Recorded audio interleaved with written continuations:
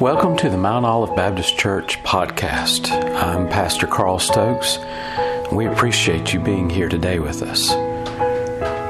Our desire is to preach the Word of God effectively and clearly so that you can understand God's desire for you in your life.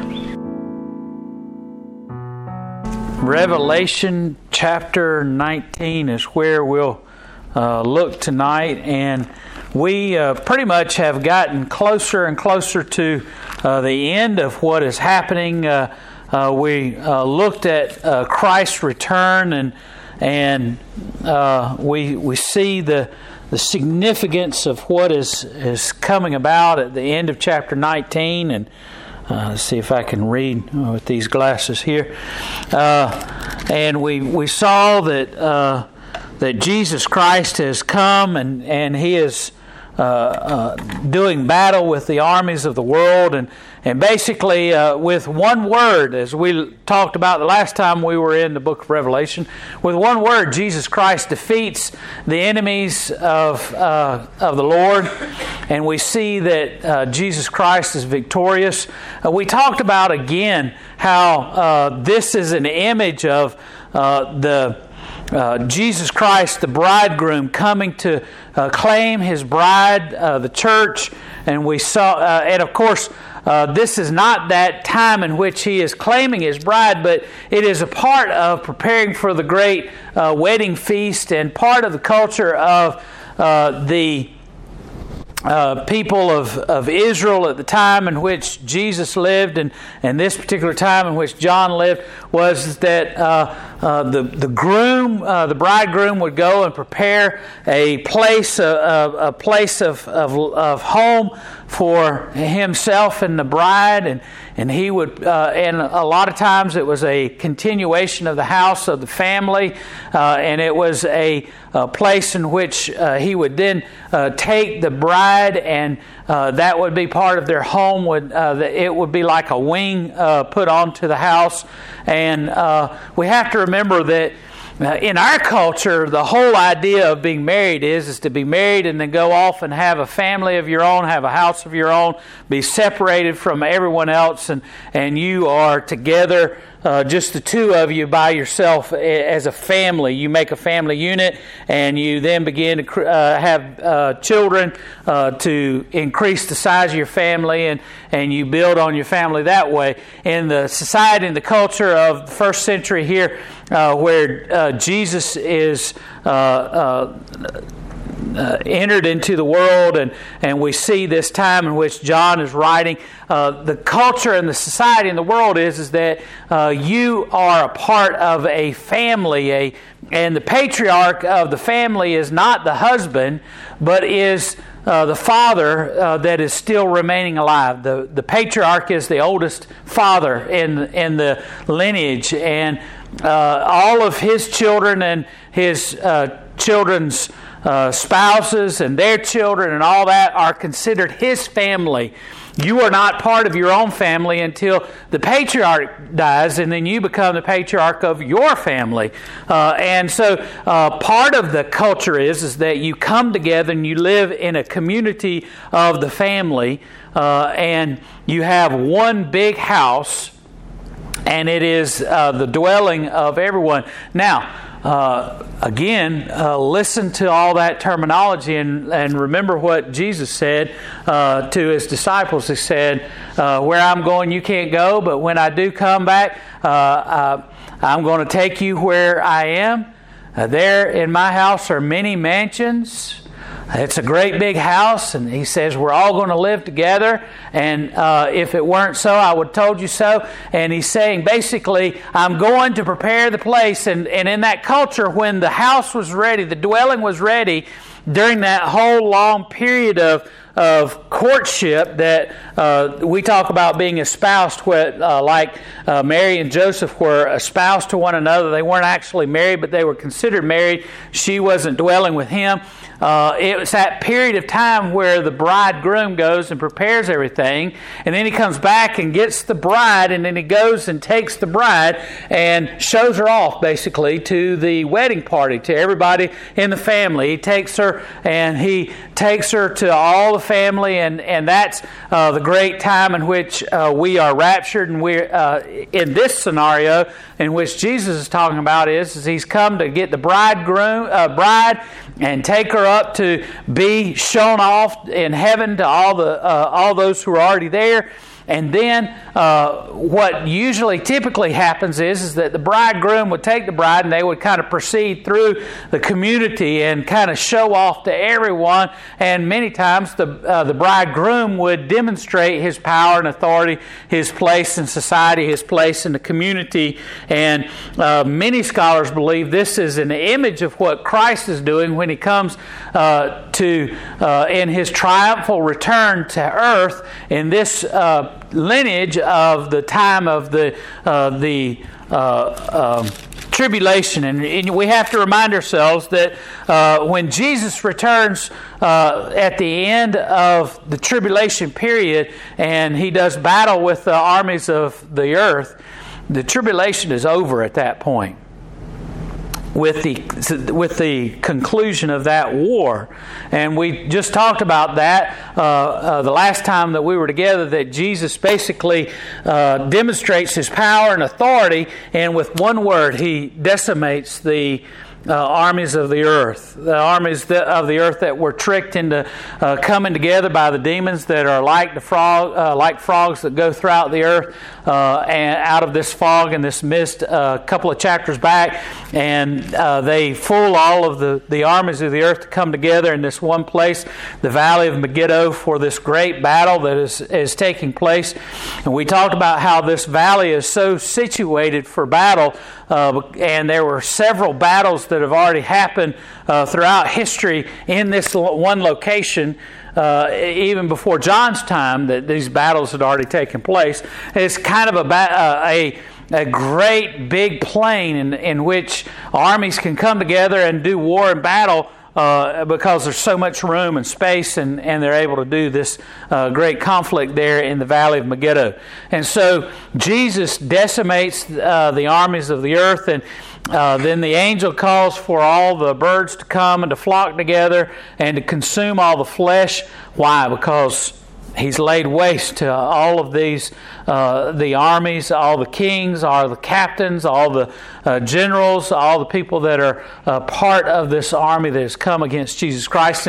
And we talked about how there are those who came with Christ. In the image in which is presented by John, we see Jesus Christ coming on a white stallion, a great white horse, and he's coming with great authority and power. And there's a great massive host behind Jesus, and many times people misunderstand and misrepresent this as being an army that Jesus is going to use in order to defeat the armies of the earth.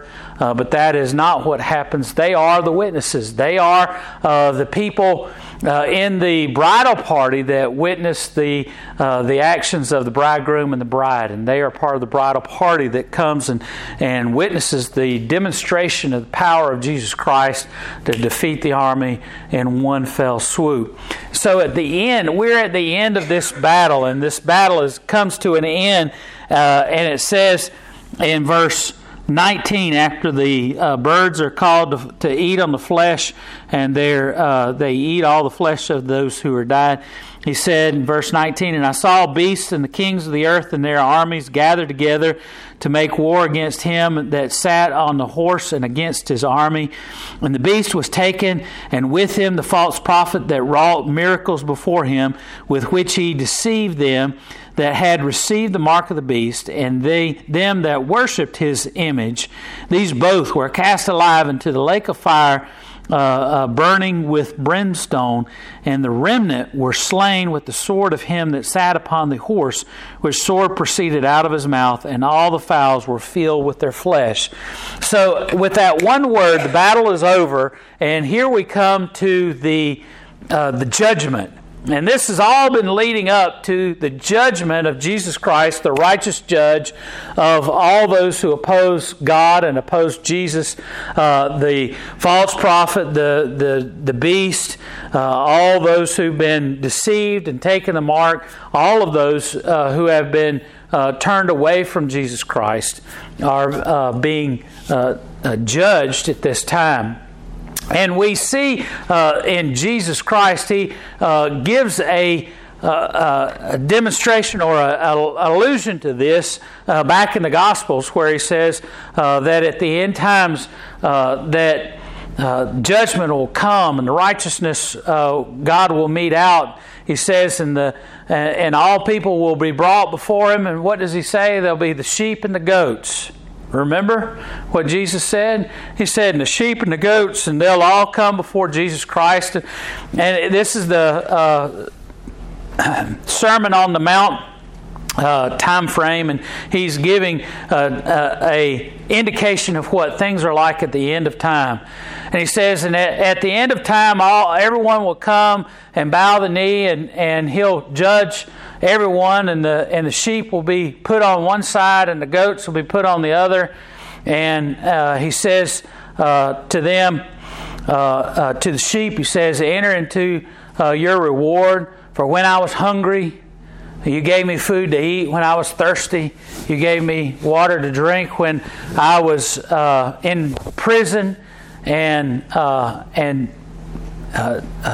He indicates some kind of abuse and that kind of thing. You came and you ministered to me, and they'll say, well, when did we see you that way? When did we see you hungry? When did we see you naked? When did we see you thirsty? When did we see you in prison? And Jesus says, when you do it for the least of these. Now, what's He talking about? Well, that's an image of the tribulation, isn't it? During the tribulation, the Bible tells us that everyone will be deceived into receiving the mark of the beast. And with that mark of the beast, what happens? If you have the mark of the beast, you're following after the Antichrist and the beast and the false prophet. But what happens to you if you don't have the mark of the beast? You're not able to do commerce. You're not able to shop and buy food to survive. You're thrown into jail. You're accused of all kinds of things. You're beaten and mistreated. All of your possessions are taken away because you refuse to receive the mark of the beast. And that's what Jesus is saying. All of you who are sheep, you are the ones who went through that time of great tribulation, and you were faithful to me. And He says, enter into your reward. And then He turns to the goats and He says to them, depart from me, for I never knew you. And He said, because when I was hungry, you didn't feed me. When I was thirsty, you didn't give me drink. When I was naked, you didn't clothe me. When I was in prison, you didn't visit me. And they say the same thing, don't they? In essence, Lord, when did we see you naked and not clothe you? When did we see you hungry and not feed you? When did we see you thirsty and not give you drink? When did we see you in jail and not minister to you? And He said, when you did not do for the least of these, you didn't do it to me. And so Jesus says to them that they are to go into the lake of fire. And this is the occurrence in which this is happening. Jesus is judging those who have, not just those who are in this great battle. He is judging all of mankind. And He is bringing about that great judgment. And this is the time in which He is bringing about righteousness. He's establishing, what is He doing? He is establishing His authority and His rule, which is the very beginning of the 1,000-year reign in which Jesus rules over all the earth, and all of those who are followers of the Antichrist, all those who are followers after the false prophet are in the lake of fire. They are placed there. It is a temporary place. It is not the final place. It is temporary for a while. And he says in chapter 20, "And I saw an angel come down from heaven, having the key of the bottomless pit and a great chain in his hand. And he laid hold on the dragon, that old serpent, which is the devil and Satan, and bound him 1,000 years. And cast him into the bottomless pit and shut him up and set a seal upon it, that he should deceive the nations no more till the 1,000 years should be fulfilled. And after that he must be loosed a little season. And I saw thrones, and they that sat upon them, and judgment was given unto them.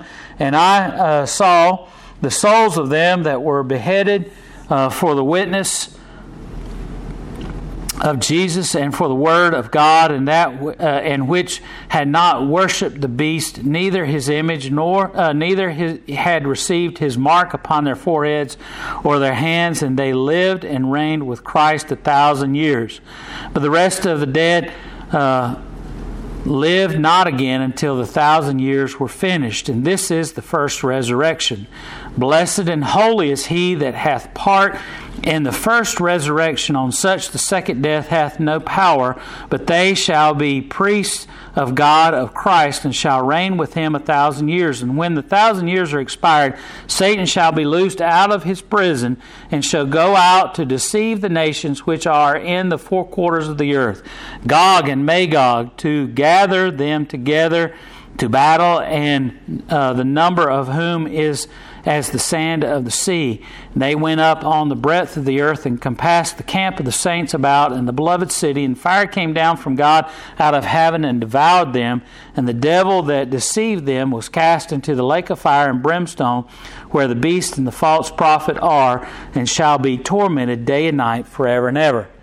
So what we see in the first part of chapter 20, the first 10 verses here, is several different things. We see, as I said, the conclusion of the tribulation period, because this is the very end of, with the judgment of those who followed after the false prophet and the beast, the victory of Jesus Christ. We come to the end of the tribulation. There's no more tribulation upon the earth, and we see the establishment of Jesus Christ's kingdom on earth.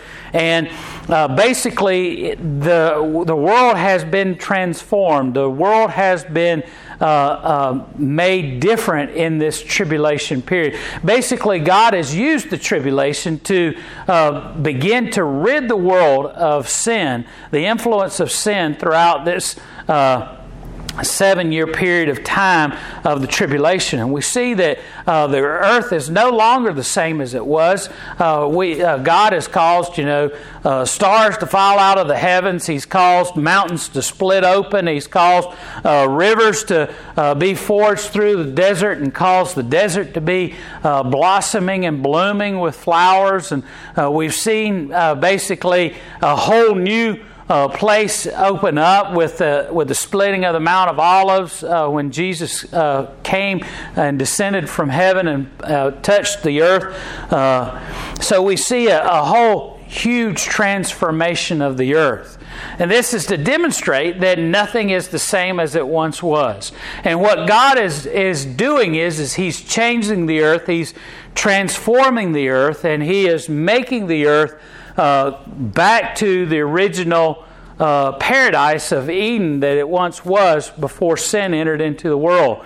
Now, Jesus Christ is bringing judgment upon all the evil of the earth and all the sin of the world through casting the prophet and the beast, the false prophet and the beast, and all those followed after them into the lake of fire. Then at the beginning of chapter 20, we see that the angel comes and Jesus orders that Satan be bound.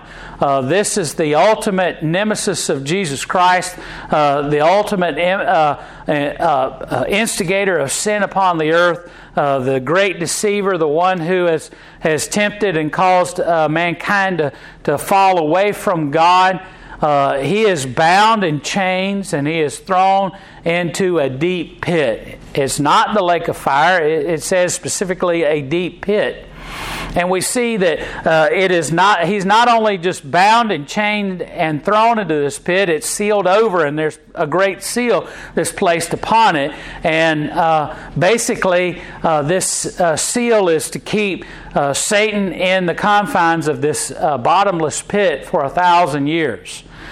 And we see, like I said, in this image of this new earth, several thrones that are established upon the earth, and Jesus Christ is beginning to establish His authority upon the earth. And John says that he sees these thrones, and they are those who followed after Jesus Christ. It says those who were martyrs for Christ, those who followed after Christ and did not receive the mark, those who were faithful, the disciples, our judges. All these are individuals that God is, through Jesus Christ, is going to utilize and use as judges throughout the earth during His 1,000-year reign.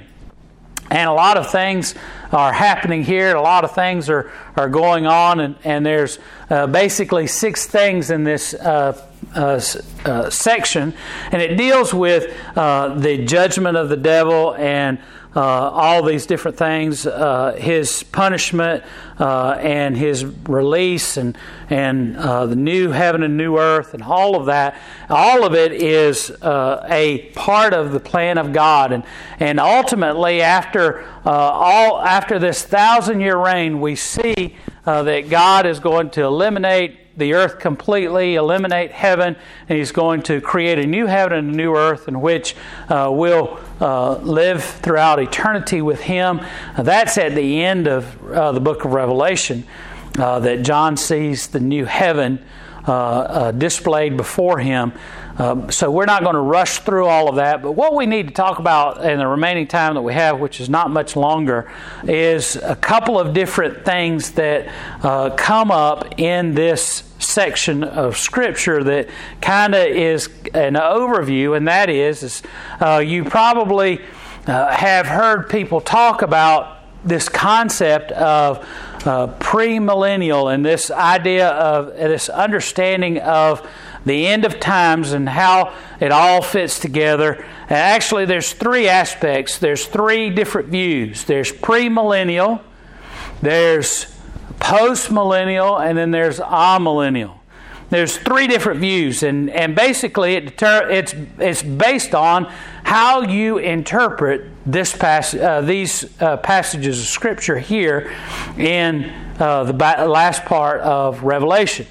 Now, this part of Revelation is dealing with the return of Jesus Christ, the millennial reign, which is the 1,000 years, and the establishment of the kingdom of God. And so what we have done is, and I've tried my best, probably not the very best that you could probably ever receive, but I've done my best in explaining the book of Revelation to this point, and we've come to the culmination. This is the apex. This is, in fact, this moment in Scripture here is where a majority of the Bible has been pointing to. It's like all throughout Scripture it's been saying, hey, you need to look down there at the end.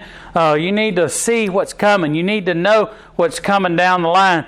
And everybody has been pointing to this section of Scripture right here, this particular time in which they have been looking forward to the Messiah coming, the Messiah establishing His reign. In fact, in Isaiah and in Jeremiah and Ezekiel and Malachi and in Haggai and all these different places in Scripture, you have Scripture that is talking about this particular time. In fact, David was even told in 2 Samuel, he was told what? That he was going to be made king of Israel, and that someone from his family would remain on the throne of Israel for all eternity. Remember that? You can turn back to 2 Samuel and read that if you want to. It's toward the beginning of 2 Samuel. And David is told that because he shares a heart like unto God, that his descendants will always remain on the throne of Israel. Well, did they always remain on the throne? Well, no. But so what is Samuel saying to David from God? What is God saying to David through Samuel? Well, he's pointing to this.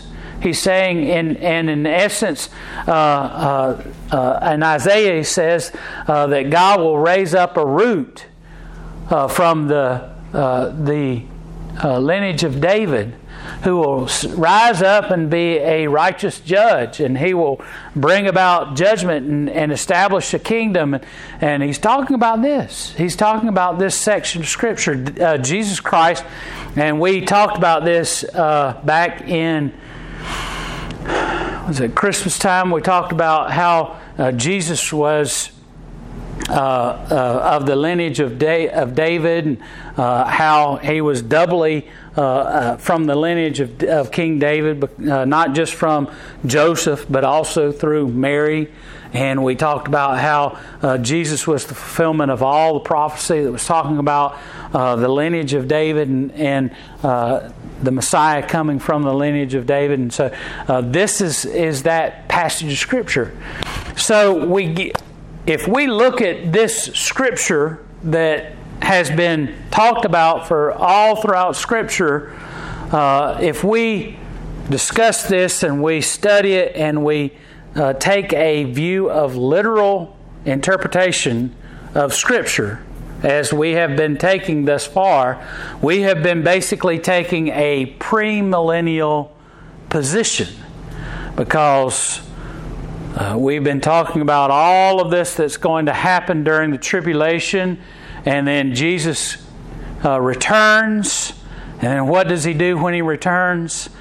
He establishes His kingdom, which I just told you a few minutes ago, which is the beginning of the millennium. So we believe that Jesus Christ returns prior to the premillennial. That He returns to earth and establishes His kingdom. He builds His kingdom and He reigns for 1,000 years. Then Satan is loosed for a period of time. The Bible doesn't specify how long. And then Jesus is victorious again. He binds Satan for all eternity, casts him into the lake of fire, and then the kingdom of God is established in a new heaven and a new earth.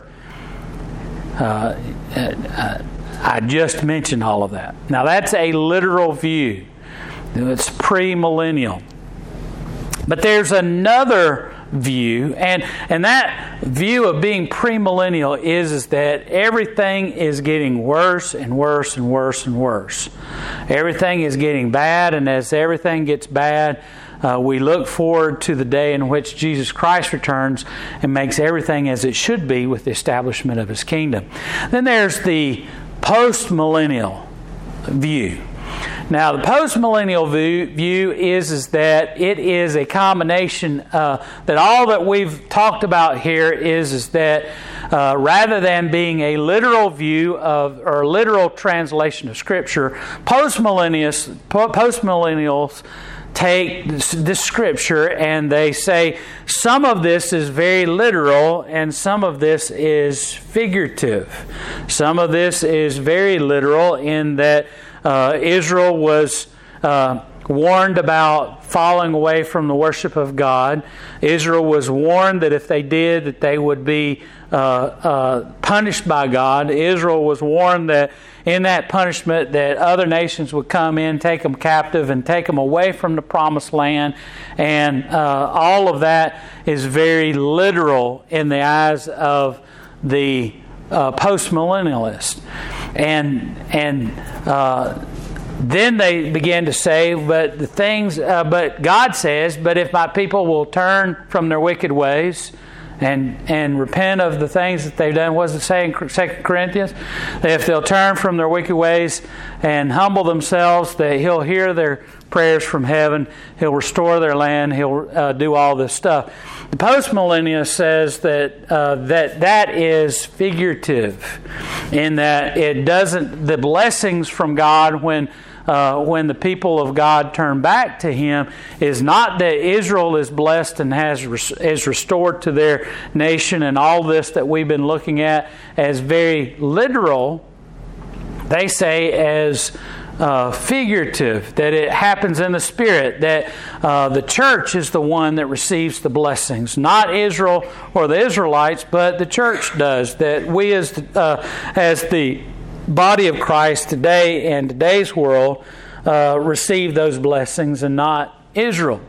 That many of these things that happen are figurative rather than literal, and so they kind of take a little of both. And what they believe is that rather than everything getting worse and worse and worse and worse, they believe that everything is getting better and better and better and better. That as we get better with time, the church is bringing about the kingdom of God. That the church is the one that is establishing the kingdom of Jesus Christ. That it's the church that is making things better by being the salt and light that Jesus talked about, and bringing about the rule of Jesus Christ by getting better and better and better and better. That Christ, after the millennial period happens, which they don't believe the millennial is 1,000 years, so why would you call it millennial? I don't know. But anyway, they don't believe that it's a literal 1,000 years, but it's figurative, meaning a long period of time. They believe that Jesus returns at the end. So now we have the premillennial and postmillennial view, and basically the premillennial view is that nothing that man can do is going to bring about the kingdom of God. That everything that mankind is doing is wrapped in sin, the sinful nature, and it's only through Jesus Christ and His return that we have the entrance of the kingdom of God, the kingdom of Jesus Christ, and the millennial. The post-millennial says, no, we're all bringing that about, and we're influencing the world to make the world better. Okay, those are the two views, remember? Okay, now you got a third view. It's called amillennialist. And basically the amillennialist believes is that there is no millennial. That there is no return of Christ in the millennium, but rather that basically through a geopolitical way of making things better. If we can get, and we hear this a lot of times around election time, if we could just get the right people in the president's office, if we can just get the right people in government, if we can just get the right people in places of authority, we can make sure that people do the right thing, that we can legislate morality and righteousness. We can make people better if we just get the right people in the right place. Now, there's nothing wrong with wanting to promote Christians who are in places of authority and Christians in places of governance. We certainly need people who are following after Christ and have a view of serving Christ and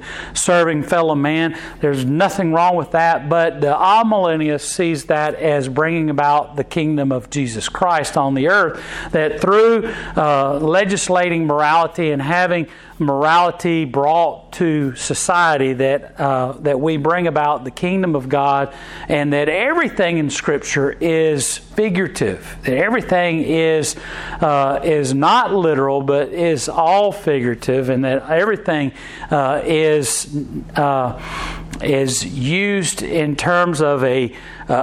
You might hear people talk about how this is a imagery that's being used, and that John didn't understand what he was seeing, and so he's making all of these, he's writing all this stuff down, and he's trying to figure it out by what he's seeing. He doesn't understand what he's seeing, and so everything is figurative. So those are the three aspects of this particular period of time. But we're taking a literal view of Revelation because that's what we're studying. We're studying Revelation. We believe in understanding and knowing Scripture from a literal perspective. We believe that Jesus Christ, at least I believe, in terms that we are studying here, that we have to take Scripture for what it says literally, that we are reading Scripture and Christ is directing us, God is directing us through the Holy Spirit to see the things that are coming. We've talked about how imagery is used, but all of this stuff is not just imagined or not literal, but rather this is all leading up to the time in which Christ returns and establishes His kingdom, beginning the millennial period of time. And we see the judgment of Satan, we see the judgment of those who follow, and we see the next period of time in which we see the establishment of this kingdom of Jesus Christ and His rule. What is the main point in this first section, if we can boil it all down, even though there's 6 things that we're going to talk about in this when we look at it again? And the main thing is that the righteousness of Jesus Christ rules and reigns. He brings righteousness to the earth. He establishes His righteous kingdom. He establishes His authority upon the earth. And those who oppose Him are brought to justice, brought to judgment. And so that is the message of the first couple of verses here in chapter 20. And we'll look at what all Jesus does to do that the next time that we come together, and the description of all this that's going on. All right, let's join together for prayer. Dear gracious Father, Lord, we thank you, praise you for your great love, and we thank you that you are so patient with us, that you are so loving with us, and you give us so much time that we need to be about doing your work. And Lord, we pray that you would help us to be faithful to your call, Lord, to evangelize those who are lost, because there is coming a time in which judgment will fall.